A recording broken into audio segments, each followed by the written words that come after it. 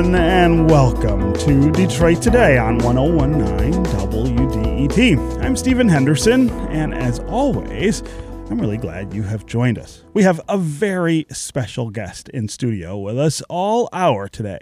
You may know Maria Hinojosa from Latino USA, which airs right here on WDET on Saturday mornings at 7 a.m. and Wednesday nights at 10 p.m. Maria is in town here in Detroit, and you can see her in person tonight at the Senate Theater at 7. She and I are going to be joined by Julio Ricardo Varela of the In the Thick podcast to talk about the elections, about immigration, and a host of other issues. And we're going to record that conversation for an episode of the In the Thick podcast. For all the info on that event, you can head to wdet.org/events. And I want to welcome Maria Hinojosa back to Detroit and back to WDET. Maria, it is great. That's right. I was going to say, you need to say welcome back. That's right. I'm not a stranger to Detroit or WDET or to this show. No, it's great to be here, Stephen. We are very good to glad. see you in person. Yeah, we're very glad you're here and to be able to talk with you this morning. A big morning, of course, in national politics, and we're going to get to that in just a second. We're also going to talk more with Maria throughout the hour about her experience here in Detroit. She has been here already for a full day reporting in Southwest Detroit. Had a lot of interesting experiences that we'll want to talk about. But up first, of course, yesterday was Super Tuesday, and we want to start the conversation there. There were primary elections in 14 states, and here to explain the implications of the results in relation to the remaining 2020 Democratic candidates is Washington Post national political correspondent Philip Bump. Philip, welcome back to Detroit Today. Thank you very much. Thank you very much. Yes. All right. So, Philip, let's start with your recap of last night. Sure. Joe Biden got up off the canvas and did things that I'm not sure everybody thought he was going to be capable of doing. Oh, yeah. I mean, to extend your analogy, he got up off the canvas and then perform some WWE moves that no one had ever seen before. I mean, this is a remarkable turnaround. 1 week ago, I don't think anyone would have predicted that Joe Biden would have won more than maybe one or two states yesterday. It certainly seemed as though Sanders was on his way, Bernie Sanders from Vermont was on his way to building a pretty substantial delegate lead. And then we come out of Tuesday, and as of right now, before California's done counting, it looks like Biden's going to be in the delegate lead. And really what this story is it's a story that we saw 4 years ago, which is that there were a lot of more moderate voters in the South and a lot of black voters in the South who, with whom Sanders never resonated. Sanders was just not able to make inroads then. He was not able to make inroads this time. And first, that spurred Biden's turnaround in South Carolina on Saturday, and then that really powered this massive shift in the race that we've seen over the past 3 or 4 days that led to Biden picking up even states like Minnesota and Massachusetts, where, again, a week ago, it seemed like the story was going to be Sanders beating Elizabeth Warren and Amy Klobuchar on their home turf. 1 week later, Biden's won both of them, and Klobuchar's endorsed Biden. It's just a fascinating and very, very rapid turnaround. Were there any surprises or upsets? Yeah, I mean, I'm not sure I could say there are any upsets beyond the Biden story because there were so many upsets that were part of the Biden story, right? I mean, I think it's one of the things that's sort of fascinating to watch is, I mean, California is obviously going to be one of the most significant prizes from yesterday. And Sanders really got lucky to a large extent because California has a lot of early vote and absentee vote. And so he was able to bank a lot of votes prior to Election Day and prior to this big Biden turnaround that really, I think, probably will end up having saved the state for him.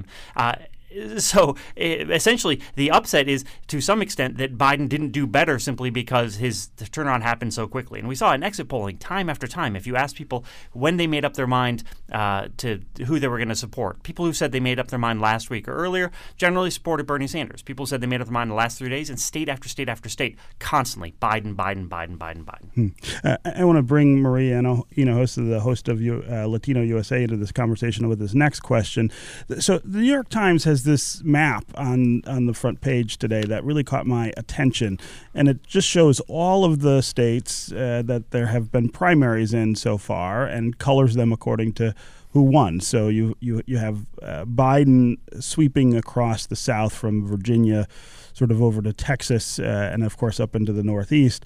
But then the further west you go, starting with Texas, the more it gets into Sanders territory. And the thing that stood out to me about that map is if you think of the demographics of those states, right?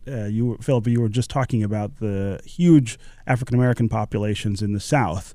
But as you go west, you start to pick up states that have larger Latino populations. So Colorado, Nevada, California, and of course Texas. And I wonder if that's maybe an emerging narrative in the Democratic Party about how people are making sense of this field. Do Latinos see this fundamentally differently than African Americans? Maria, I'll start with you. All right, so Julio Ricardo Varela, who's my co-anchor of In the Thick, which we'll be recording live tonight with you tonight, he likes to say, the states you just mentioned, Nevada, Colorado, California, Texas. Right. You understand? They all have Latino names. They all right? have Spanish names. Yeah. So, I think this is a moment. Everybody's talking about that map. Everybody's talking about that graphic. It's being, sent around just like, okay, look, this is what it looks like. We're processing all of this, right? If you think of what is usually said about the black vote, and of course, it's complicated, it's complex, it's wide, but the kind of strategic decision making that goes into the black voter who can take Donald Trump down the most. Mm-hmm. For me, South Carolina said something which I guess is followed by North Carolina and some of these other southern states, which is loyalty. I wasn't really kind of thinking about that. So there's an element of loyalty potentially to the mainstream of the Democratic Party. But, there is one problem in terms of the way I see the Biden turnaround, which is, it is extraordinary. Mm-hmm. Is it really a resounding win for Biden, or was it simply that the voters had fewer choices? Because of the people who had dropped out. Because of the people, and I don't like saying this, but at the same time, this I think is the central challenge to the Biden campaign, which is, but how are you going to make people really want to vote for you? What are you going to do? And he's got, let's say, whatever happens with Biden right now, he's got a Latino challenge. Mm-hmm. He has got to work to get that voter, which I think all of us Latino political analysts who are watching this, we are saying this is a vote that is aspirational. They will respond when you touch them. The way Sanders, the campaign basically organized itself, which is like, no, this is going to be one of the keys to our win. We are going to integrate them in everything we do. Door knocking is going to happen. Not so much ad buys in Spanish, for example.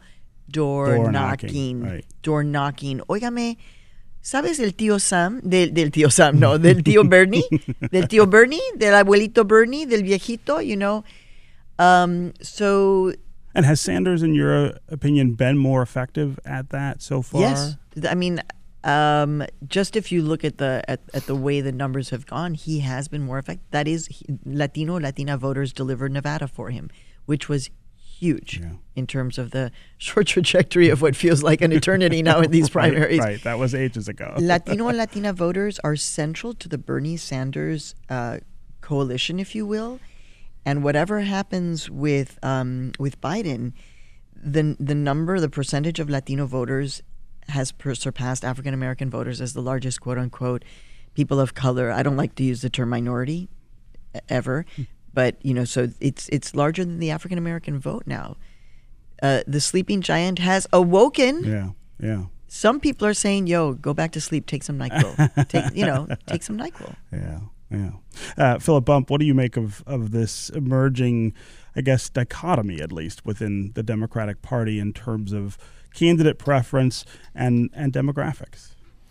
Right. Yeah. I mean, I think this is something that has emerged really very much over the course of this primary season, and as such, it's very young. We're at a nascent stage, and it's a little hard to draw too many lessons from it. I think there are a few things I'd say. The first is that one of the challenges to the tension between who exhibits more political power between the Hispanic vote and the black vote is that black voters tend to vote more heavily than do Hispanic voters, which I think is significant. I think it's also important to note that Hispanic Americans tend to be younger, and that I think also helps provide some of the overlap between Hispanic support and Bernie Sanders support. I will say, though, that one of the things that I think is important to take out of yesterday is what happened in Texas. And so in Texas, we saw that Bernie Sanders did well with Hispanic voters. He won a plurality of the Hispanic vote according to preliminary exit polling. He won an outright majority of young Hispanic voters. But he also fared 10 points worse in Texas among white voters than he had in 2016. He did about as well with black voters. That combination meant that he was not able to win the state. So he did better than he did in 2016, but because he dropped among white voters, that meant that he wasn't able to actually win. And I think that's sort of another subtext to what we're seeing play out in this Biden versus Sanders fight, is that while Bernie Sanders, I mean, his 2016 campaign was largely predicated on his strength with certain groups of white voters, and the reason that he lost was because he was not able to make strong inroads, particularly with black voters in 2016. What we're seeing now is that Biden has some strength with white voters who Sanders did well with in 2016, and that itself poses a long-term problem for Sanders' candidacy. My guests are Philip Bump, a national political correspondent for The Washington Post, and Maria Hinojosa, who is an award-winning journalist, news anchor, and author. She is host of Latino USA, which you hear right here on WDET on Saturday mornings at 7 and Wednesday nights at 10. She's in town for a very special event that we're having tonight at the Senate Theater at 7 p.m. She and I and Julio Varela are going to talk about Super Tuesday and politics and immigration in Southwest Detroit, all kinds of issues. You can go to WDET.org/events to find information and tickets about that event. Right now, if you want to join the conversation, we're talking about what happened yesterday in Super Tuesday, all of the states that voted, and Joe Biden making an impressive showing in those states after having not done so well in the primaries that we've had so far in the Democratic presidential primary season. Give us a call. Tell us what you think about how things played out on Super Tuesday.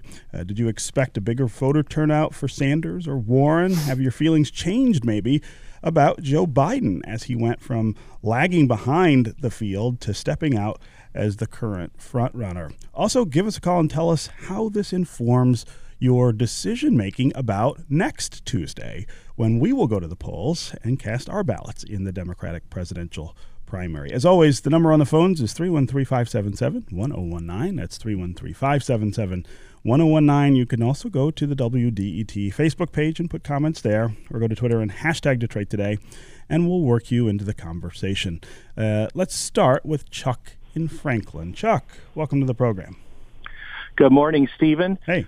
My comment and question today is a process one. It's not about any of the candidates.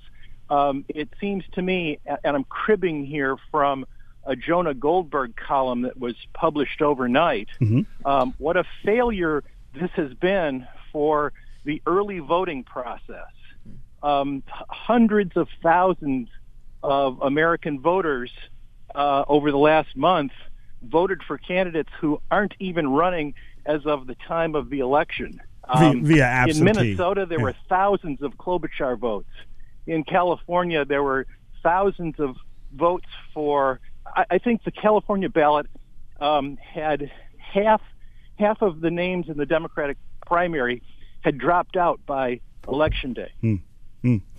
Chuck, that's a really interesting issue, and it's one that I have to say I hadn't been thinking of until you just brought it up. I do wonder whether that has an effect on the outcomes in the way that you're imagining. Maria Hinojosa, talk about. So one thing that came up yesterday when I was reporting here on the streets of Southwest Detroit is this notion that actually, because Detroit and Michigan now, you can do absentee ballots in the state for any reason, and that community organizers are actually using this as a way to engage new voters.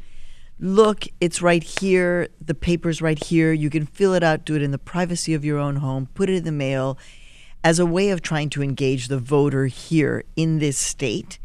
So on the one hand, I think absentee ballots are so important, let's say, in trying to engage new voters in a way that maybe feels safer or easier for them. But on the other hand, he's raising a really important question. What do you do with all of those votes that were literally thrown away now? They don't matter. Right. But but I'm not the best person on policy, so I'm like, and how would you even change that? Right. Although I think there are bigger issues around the Democratic Party as a machine and how it's kind of operating things in general that a lot of people have just as we're watching this primary season play out. We should also remind listeners that here in Michigan, if you did vote absentee and cast a ballot for somebody who's no longer in the race, you can actually spoil that ballot and recast it up until the day before the primary next week. So you don't have to not have your vote count if you did vote early. Philip Bump, talk about this new wave of early voting that is happening not just here in Michigan, but in lots of states, and what we're supposed to do with votes that are cast for candidates who aren't running anymore. Right. So I'd say two things. The first is that it is always the case that there are going to be people who regret how they voted, right? Sure. After the 2016 general election, I'm sure there were lots of people who regretted how they voted. Think about all the voters in Iowa who voted for Pete Buttigieg, or I shouldn't say Iowa because it's such a mess. Let's say New Hampshire. All the people who voted for Pete Buttigieg and Amy Klobuchar. I mean, yes, their votes weighed in terms of the delegate counts there, but essentially they were voting for people who didn't really have a real shot. And I think when you balance that with the benefits of early voting, which essentially is making sure that we get as many people as possible participating in the process, people who maybe you have to work on election day, people who maybe only have a brief window when they can get to the polls. All of those benefits that derive from people being able to cast their ballots. I mean, in California, for example, there are far, far, far more people who voted for Sanders and Biden early than there are who voted for Amy Klobuchar or whoever else that may no longer be on the ballot. And those people may not have been able to cast a ballot on Tuesday. And so I think that's the balance. And yes, to the caller's point, yes, it is not ideal if you are a Pete Buttigieg supporter in California who cast your ballot and then all of a sudden he's not in the race anymore. But I think that is counterweighed by the fact that so many other people did get to have their voices heard where they might otherwise not be. And again, buyer's remorse is part of voting. Yeah. Again, thanks much for the call and the comments, Chuck.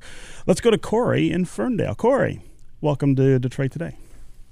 Hey, good morning. Hey. I think one of the things that I'm really interested in what we've been seeing over the last couple of days is with regards to turnout and, Bernie sort of premising his whole argument on the fact that he can turn voters out, but really seeing this bump in turnout in places where Biden's doing really well, in these suburbs and places where, frankly, we Democrats, I'm a Democrat, won in 2018, So I guess I'm interested to hear the panel's thoughts on that. Yeah, no, great question, Corey. Thanks very much for the call. Philip Bump, talk about turnout and what role it played yesterday and how that might be different from the way that we've expected turnout to influence this election.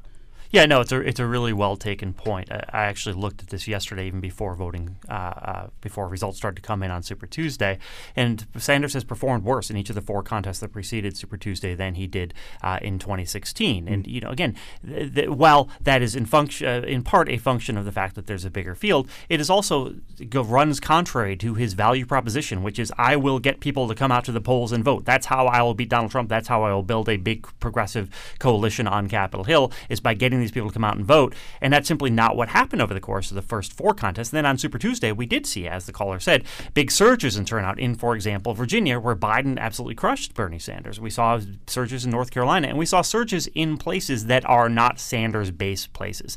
And I will note, too, that this also is one of the points that is made by people who are worried about Sanders being the general election nominee, that he will spur turnout of people who don't like Sanders. And I think some of what we saw yesterday is there are places that are worried about Sanders being the nominee and were driven to turn out of that concern.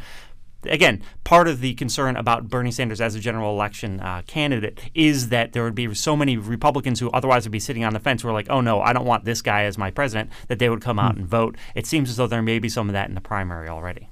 Maria? Yeah, I think that this is the central question, right? Yeah. It is the turnout question. It is the enthusiasm question. I have a lot of questions about how do you and by the way, we all know, so all of us who are doing this, it's like, I'm feeling bad that last week on MSNBC I think I said something, well, I don't really see a way that Joe Biden can kind of turn this way. It's like, okay, you weren't alone in that. But things can change, right? But how do you assure that you have the enthusiasm, which is it is a part of this country, right? To be a rebel, to be kind of questioning, to always pushing kind of left in a lot of ways. So how do you kind of marry that with the issue of the feeling of we just want something that's safe against, Donald Trump? I'm not sure. I hope that this is one of the big questions that the party itself is trying to address, although I doubt it, right? Because I think that they're just kind of in the moment. But this is it.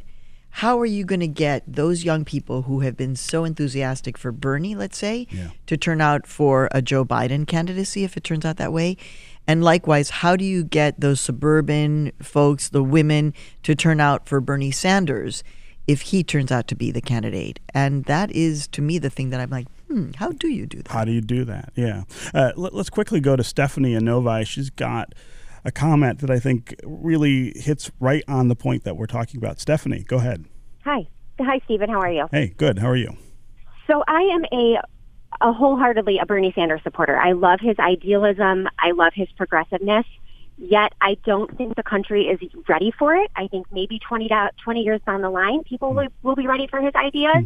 But I don't think he can draw the moderate votes that are needed to take the White House back. And ultimately, we want to win the presidency. As a Democrat, I do.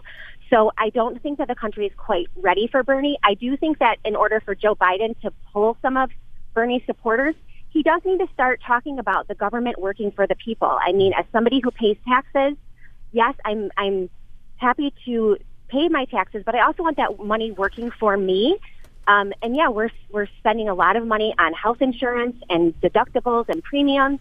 And I do think that Joe needs to start talking about pulling some of Sanders voters in by talking about those subjects. So Stephanie, before I let you go, tell me what you're going to do on Tuesday, the 10th, when we go vote. Are you going to vote your conscience, or are you going to vote strategically? As of right now, I'm still on the fence. I'm going to let this week play out, kind of see what happens with, if other people drop out, what Bernie has to say. But more than likely, I did vote Bernie in 2016. I do think I'll probably vote Biden. Yeah. Whoa. Wow, Stephanie. That is something. This is what I love about the American. I mean, I love, and also it's like your brain is constantly exploding because you're just like, wait, what? I mean, yesterday I got in a car here in Detroit, and it was an African-American man, probably 40 years old. His mother is for Elizabeth Warren. He was not pleased with the Democratic candidates. He was watching Fox News in his car, and he said, if there's no one here from the Democrats that kind of really speaks to me, I'm not really feeling it, I'll vote for Trump. And I'm just like, oh, you're kidding. And wow. I'm like, wait, what? Why? And he said, economy's okay. It's okay for me. I mean, he's driving a Lyft. Right. So is that a good, but okay. It's work. By the way, love all my Lyft drivers. I learn a lot from all of you. Yeah. But it was just, I was like, what? Yeah. And so when I'm out on the road, which I am a lot, I make no assumptions.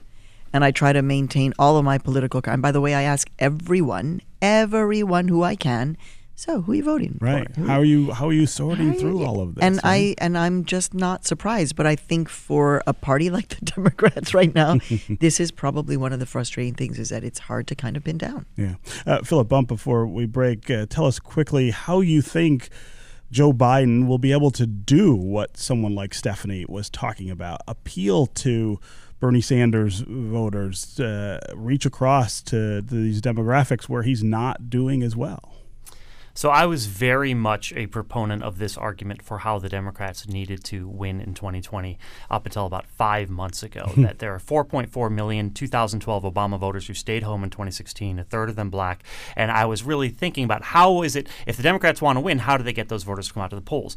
I think that my thinking on this has shifted in part seeing the response to Bernie Sanders. And one of the things to keep in mind is that Bernie Sanders supporters are not by nature people who go to the polls very often. They tend to be younger voters. Younger voters don't vote for a variety of reasons that deal with the fact that voting is a habit, that it's linked to job stability and income and home ownership and things along those lines. And so there are a lot of reasons why young people don't vote. But I think that what Biden brings to this race is first of all, that he can capture some of the vote that Trump won in 2016. And, I mean, I was very much like a guy who 3 months ago would have been like, oh, everyone's looking at this through the lens of 2016, and maybe that's the wrong way to look at it. And now I'm increasingly thinking maybe that is the right way to look at it.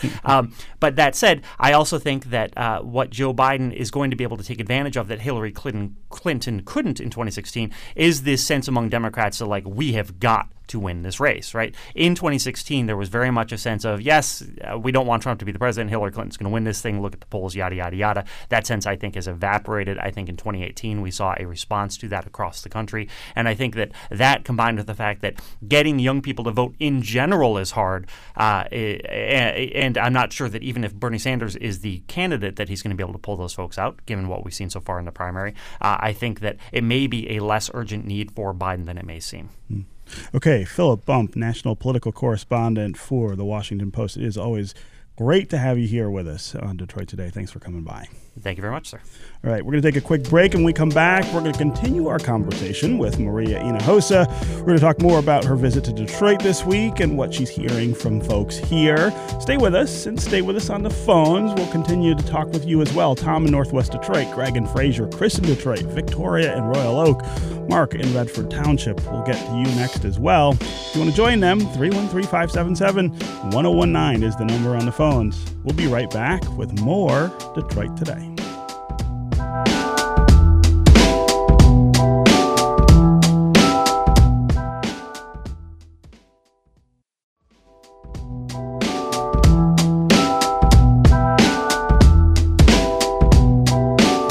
You're listening to Detroit Today on 1019 WDET. I'm Stephen Henderson, and as always, I'm glad you've joined us. My guest this hour is Maria Hinojosa, an award-winning journalist, news anchor, and author. She is host of Latino USA, which you hear right here on WDET on Saturday mornings at 7 and Wednesday nights at 10.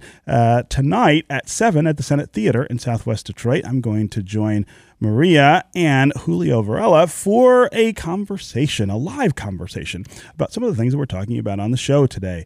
Super Tuesday, politics, immigration, Southwest Detroit, all of the things that are going on around us. You can join us for that as well. You can find tickets and information at wdet.org/events. Maria, I want to talk a little more about what you have been doing here in Detroit. You spent yesterday out in Southwest, and I understand got some of our wonderful local cuisine as well as information, right? Dude, I was not expecting, honestly, to have had the best arepas in my life. Yeah. Right here in Southwest. We do not mess around here. No, the in arepas, Detroit. these Venezuelan arepas were like amazing, delicious. And then as I was reporting on the street, you guys have this thing here in Detroit, which that's why I love my job. I just get to go around to different cities and see fascinating things. And I was like, we were driving by, and suddenly I said to my producer, Laura, I was like, no, wait, slow down. What's that? There's all that smoke coming out from something on the sidewalk. On a barrel on the side of the road, like, it's right? a barrel. Wait, it's like a garbage. And it's like, oh, yeah, that's sidewalk barbecue. And I'm like, what? And it's like, oh, yeah, it's a thing here. So what I was doing yesterday was really trying to get into this community for Latino USA. We're doing a piece of political reporting about Michigan, about Detroit, about the Latino-Latina vote, how it manifests here, the particular issues that are coming up, what the community feels like. I've been to Detroit multiple times. I think the last time I was here, I was giving a lecture at Wayne State. So, I've been to different parts of the community, but this was a deeper dive into Southwest. And, I guess, one of the first things I'll tell you, this was surprising to me. I live in New York City, in Harlem, actually, and New York City is a place where right now we are so crowded, and the issue of housing, so you don't see a lot of abandoned buildings. Certainly not in Manhattan. There's just a lot of development always going on. Right. The building up. So when I drive through certain streets, I'm just like, ¿Qué pasa? Why? Why is that house boarded up? Why is that? And then, Stephen, to be very honest with you, considering that I've been doing a lot of reporting on not on the northern border, but on the southern border, both in Juarez and then on the southern border of Mexico with Guatemala, the thousands of refugees who are seeking to come to this country and would love to make Detroit their home and would take those abandoned buildings and fix them up like you couldn't imagine. And I ran into somebody who was on the street, in fact, flipping the chickens over in one of these huge barrels, the smoke coming into our faces, she's a Honduran woman, came here a year ago with 3 kids. And she said, I love Detroit. Her words, yo amo a Detroit. Yo amo a Detroit. I was like, is Detroit your American dream? I see. I love this place. Yeah. So that potential of kind of recognizing that and welcoming that, and while it's already happening here, is something that it's going to stay with me. I think that's such an interesting perspective. I mean, we hear from a lot of people who come here to visit about the emptiness and about the abandonment, because it is different than other cities. And sometimes I think we don't feel that, right? We live in it. You live it. Yeah, it's just something that we've gotten used to. But it is jarring to people who come from other places how much emptiness there is. But I don't know that I've heard someone come here and notice that emptiness and make that connection to immigration so strongly that maybe the answer is to welcome more people to this country and then try to welcome them to Detroit so that we can fill up some of those houses. I mean, we have a lot of folks in Detroit, of course, who are working on getting more immigrants to Michigan, getting more immigrants to Detroit. But I don't know that anyone makes that connection between the emptiness and immigration. What's important for me, Stephen, is also the hopefulness. The people who are the Lyft driver, actually, who was telling me that he was a Trump supporter, was saying, what's the difference between a refugee and an immigrant? And I'm just like, no. Two different things. Yeah. Two very different things. The people I'm speaking about right now are refugees. These are people who are running for their lives. Running from something that is terrorizing them. And so they want safety. But they are also hopeful. They are the most hopeful and, frankly, happy people because they're alive. Mm-hmm. They made it to someplace, right? So I imagine that hope in the streets of Detroit, in these communities. And I wonder why the city government has not made we're going to welcome all of them, not put them into detention facilities, which I bet people want to build and do exist around here, and provide, minimum wage work for other people. No, build a community of new folks. And by the way, the folks I'm talking about, so we understand, yes, Central American, Honduran, Guatemalan, but also Haiti, Ghana, Cameroon, Nigeria. These are the people who are seeking hope here. Yeah. And for me, the other takeaway from Detroit is the longevity of the struggle of people here in this city too. Yeah. Slow and steady. And I was explaining to my producer, maybe you don't, she's younger than me. And I was like, maybe you don't remember that Michigan politically is super important. Like for me, Jesse Jackson won this state in a presidential campaign. Yeah, 1988. In 1988, everybody was like, whoa, Michigan. I think the same thing is happening now. I just hope that the people of Michigan, all of the voters, understand, like, you guys have got the power to shift a national election, just saying. Yeah. Since we're talking about immigration and Detroit, I would be remiss if I didn't shout out Global Detroit, which is an organization run by a former state legislator who is really focused on mobilizing the potential for immigration here. And they've done a lot of work trying to convince our policymakers that we ought to have better policies to welcome more immigrants, because that would solve a lot of the problems that we have here, but it would also help solve the problems that those immigrants have. I want to go back to the phones here, because Mark in Redford Township has a really great point to talk about what we're talking about right now. Mark, go ahead. Stephen, Maria, how are you? Good. How are you? Good. I think it's so essential that we acknowledge immigration policies here in Detroit and elsewhere, because it's part of civic identity. It's also an identity with our faith, because I just learned recently that St. Anne's Catholic Church in southwest Detroit is going to achieve a basilica status. And that's so important to the identity of the people that currently reside in southwest Detroit and who are former immigrants to this country and have relevant contributions, to our community here in Detroit. Yeah. Mark, you're absolutely right. And St. Anne's, of course, is the second oldest continuously operated Catholic church in America. What? Yes. And right here in southwest Detroit, right near the Ambassador Bridge. It's such a wonderful community. It's a community that I became familiar with when I was a student in Jesuit high school here in Detroit, and we had a relationship with folks at St. Anne's, but they are going to be a basilica, which, again, just sort of doubles down on the importance of that immigrant sort of texture that we have here in Detroit. I Right. mean, And faith. yes. Faith and hope.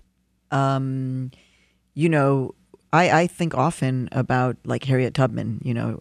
There's a statue of Harriet Tubman right there in the center of Harlem that I walk by every morning when I go to my gym to go boxing, because that's also kept me sane.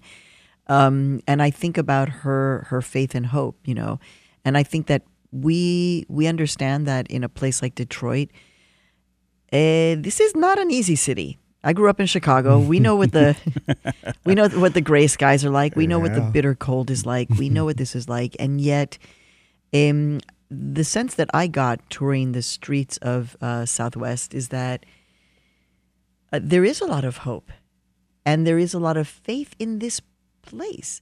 Now, does that translate into I'm going to go vote and I am registered and I realize that my vote carries a lot of weight in a primary? This is where I get very concerned about what I'm learning about the history of a place like Detroit and Michigan, where there are like kind of structural issues to suppress Absolutely. voters. Yeah. No, I mean, it's one of the things that we'll see next Tuesday, right? How that plays out, and then we'll see again in November. I want to go back to the phones here. Victoria in Royal Oak. Victoria, what's on your mind? Hi, good morning. Hey. Hi, I was just reflecting upon the outcome from last night and Biden doing well. It doesn't change my perspective. To me, he is just more of the Democratic establishment. My health insurance is going up. I'm not doing better. Most Americans aren't doing better under this system, and I don't think he's going to do anything to help me or any other citizen. He's just going to be more corporate Dem, and I'm done. So who gets your vote on Tuesday, Victoria? Bernie does. Yeah. Yes. And in November, what happens? It depends on what the DNC does. I really have to think about that because I don't want to vote for Biden.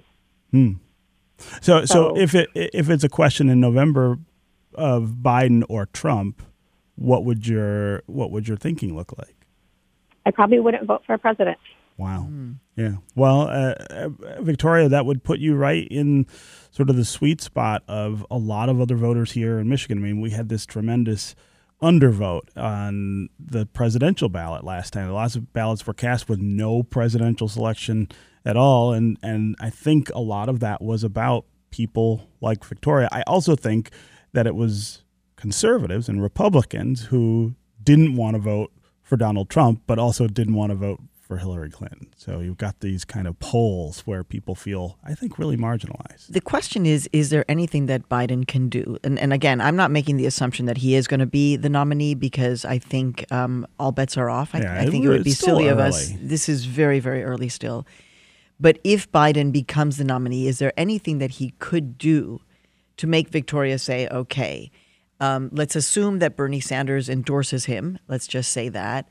If he, is it a running mate kind of question? Is it like, let's say it's a progressive black woman like Stacey Abrams, and Sanders is like, well, we love Stacey, and he kind of puts his, like, is there something there that Biden could do that would make you say, because I think staying home from the polls, that is just the saddest. We can't afford to have people doing that. The decision we're making right now is so important, and there is such a difference in what Donald Trump would do in a second term and what Joe Biden would do in a first, or as some people have said, in a third Obama term, essentially, which is, I think, how some people are thinking about it. I think a lot of the people casting votes for him are thinking this gets us back to something that I was more comfortable with for 8 years. Okay, we're going to take another quick break, and when we come back, we're going to continue this conversation and bring in a local immigration attorney to talk about what she's hearing from the candidates on those issues. We'll also continue to hear from you on the phones. 313-577-1019 is the number. We still got a lot of folks queued up to partake in this conversation. We'll be right back with more Detroit Today.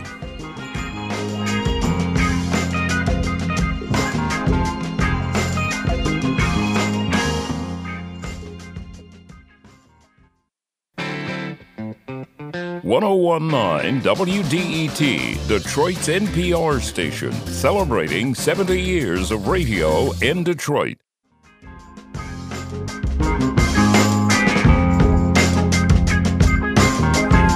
This is Detroit Today on 1019 WDET. I'm Stephen Henderson, and as always, thanks for tuning in. My guest is Maria Hinojosa.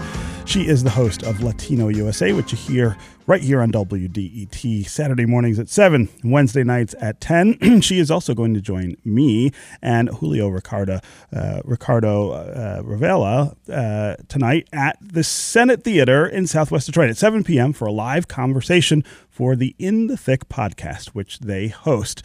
We're going to talk about politics. We're going to talk about immigration. We're going to talk about Detroit and a host of other issues. You can find information and tickets at wdet.org/events. Also joining us now is Melanie Goldberg. She is a legal advisor for Justice for Our Neighbors. Melanie, welcome back to Detroit Today. Thank you very much. Thank you for inviting me. Yeah. And my coworker, Gladys Bermudez, will be joining you tonight. Oh, very good. Yes, at the Senate Theater. Yeah, that'll be great. So talk about the status of immigration policy and law right now in 2020. We've had you here before talking about the tremendous struggles that are unfolding and have unfolded, especially over the last 4 years. What are the biggest challenges we face right now? Oh my gosh. Yeah, right. That's a loaded question. But I would say, I did my homework looking at surveys that the candidates have filled out, and I think that the two of the issues on points that they've answered that most affect the Detroit area would be enforcement accountability, which includes ICE and CBP. Or that would be Immigration and Customs Enforcement and Customs and Border Patrol. As you know, a lot of people don't know, but Customs and Border Patrol does not just cover the border. It covers 100 miles from any international border. And because we are surrounded by the Great Lakes and they are all connected to each other, all of Michigan is an international border, even the part that borders Wisconsin across Lake Michigan. And therefore, the whole state of Michigan is under the jurisdiction of Customs and Border Patrol. All of the candidates have said that major changes need to be made to all of immigration. I would say that another topic or another issue of interest would be legalization of unauthorized immigrants and a plan for some kind of plan to get to a legal status. Sure. And I think those are probably the two bigger ones. The other ones is accountability with USCIS, the United States Citizenship and Immigration Service, which is the agency that adjudicates applications for asylum and citizenship and green cards and for employment-based visas and and family-based visas. And right now, their times of adjudication are very long, and the requests for evidence and the way they're adjudicating them are not seen as fair. Are you confident that if a Democrat, for instance, if any of the Democrats who are on the ballot were to win in November, that enough of these things would change. I mean, I hear a lot of people saying, look, Donald Trump is worse for immigrants than the president was before, but that Barack Obama was not great on this issue either. That's right. And, nothing is going to happen with the immigration situation until we have a Congress and president that can work together. That can figure it out all right. Because right now, in fact, there is a DREAM Act that has passed. So that's a path to legal status for those students who are now under the DACA program. And it has passed in the House, and it's sitting on Mitch McConnell's desk, and it's not going to go anywhere. In the Senate, it's going to stay there. Maria, how much role does the immigration issue play in your mind in the way that candidates need to appeal to Latino voters? Obviously, they're sophisticated voters like everybody else. They have lots of things that they're thinking about. But that one issue, of course, resonates more with them. But how much? Oof. I mean, a lot. Yeah. I've interviewed, at this point, all of the candidates except for Joe Biden. So we're still hopeful that he'll say yes. That he'll sit down and talk with That he'll sit down and talk. I think one of the reasons why Joe Biden hasn't given us the interview is because he knows I'm going to ask him the question that I asked all the other candidates, which is, will you put an immediate moratorium on all deportations? Will you shut down all detention facilities immediately, shut down the construction? When I asked Bernie, this was, I guess, back in, I'm trying to remember, in October, November, if he would put a halt to all deportations, he said no. Yeah. A week later, he changed his mind and said yes. Yeah. The reason why we're saying this is because those of us who cover this issue are seeing that the immigration, detention, and deportation mass industrial complex is alive and real. And this is a machine that is operating while we're having breakfast or going out to brunch or doing shopping. This is a machinery that is very real and that is scooping up people every moment, right here in Detroit, for example. So the kind of recognition of this needs to stop, this has gotten out of control, is kind of an immediate. On the other hand, there are many Latinos and Latinas who absolutely, they're thinking about college loan forgiveness. They're thinking about small business help. They're thinking about healthcare, certainly. So how do you combine all of those two? But all of those issues, but certainly right now, especially given what we just saw in terms of the Super Tuesday, I think Biden, again, has got some real work to do on the issue of immigration. And sadly, having to explain how he allowed and signed on for 3 million deportations of people. Yeah, these are family separations. These are children being left without parents. This is, they say it was just criminals. Many of them were not. Or if it was a criminal, it was because you had a broken tail light, for example. Or something you did 20, 25 years ago. Or something you did 20, 25 years ago. Or fraud. Every single undocumented immigrant in this country has committed fraud. You can be deported for fraud. Right. So he needs to explain that. And that could potentially help. But yeah, a lot of voters are stung. They're just like, well, we believed in this once before. Yeah. Melanie, when you look at the field, which of the candidates is addressing this in a way that makes sense to you, given what your work is? Honestly, I think Sanders has come out with the most, with all of them say we need change, we need comprehensive immigration reform, but he has actually stated exactly what needs to be done. So he wants to dismantle the Department of Homeland Security, restructure ICE and Customs and Border Patrol. He says the agencies will have humanitarian missions. His focus is stemming the flow of illegal drugs and stopping human trafficking, and ending the 100-mile border, returning functions to appropriate departments, making enforcement be under Department of Justice, and returning customs to the Treasury Department, which is where they were originally. Yeah. Elizabeth Warren is pretty progressive on her positions as well. The one who will see what he does is Joe Biden. It's Joe Biden. Interestingly, in the entire hour, though, whose name hasn't come up is Bloomberg. I think people think he's probably out now, right? Yeah, but I was just going to mention him too. Yeah. Yeah. Well, because in terms of immigration, what we understand is actually he's pretty good on immigration. Pretty good. Yes. Yeah. But yeah, it's just like no mention of Bloomberg. Yeah. So he was the founder of the New American Economy, which Right. is the organization of 500 mayors and CEOs from all 50 states. He's pro-dreamer. And in fact, Global Detroit, which you mentioned earlier, is part of this New American Economy. And I remember I was at the kickoff meeting here at Wayne State University when Global Detroit was starting. And we're running out of time. I know. I'm sorry, Melanie. It's always great to have. Yeah. It's always great to have you here, and of course, we'll have you back as we get deeper into the campaign season. Maria Hinojosa, I wish you were here every day with us here in Detroit, but it was wonderful to have you here, and we will get together again tonight, 7 p.m. at the Senate Theater. WDET.org/events for tickets and information there. This is 101.9 WDET, Detroit's public radio station, your connection to news, music, and conversation. We'll see you tonight, and we'll talk again tomorrow.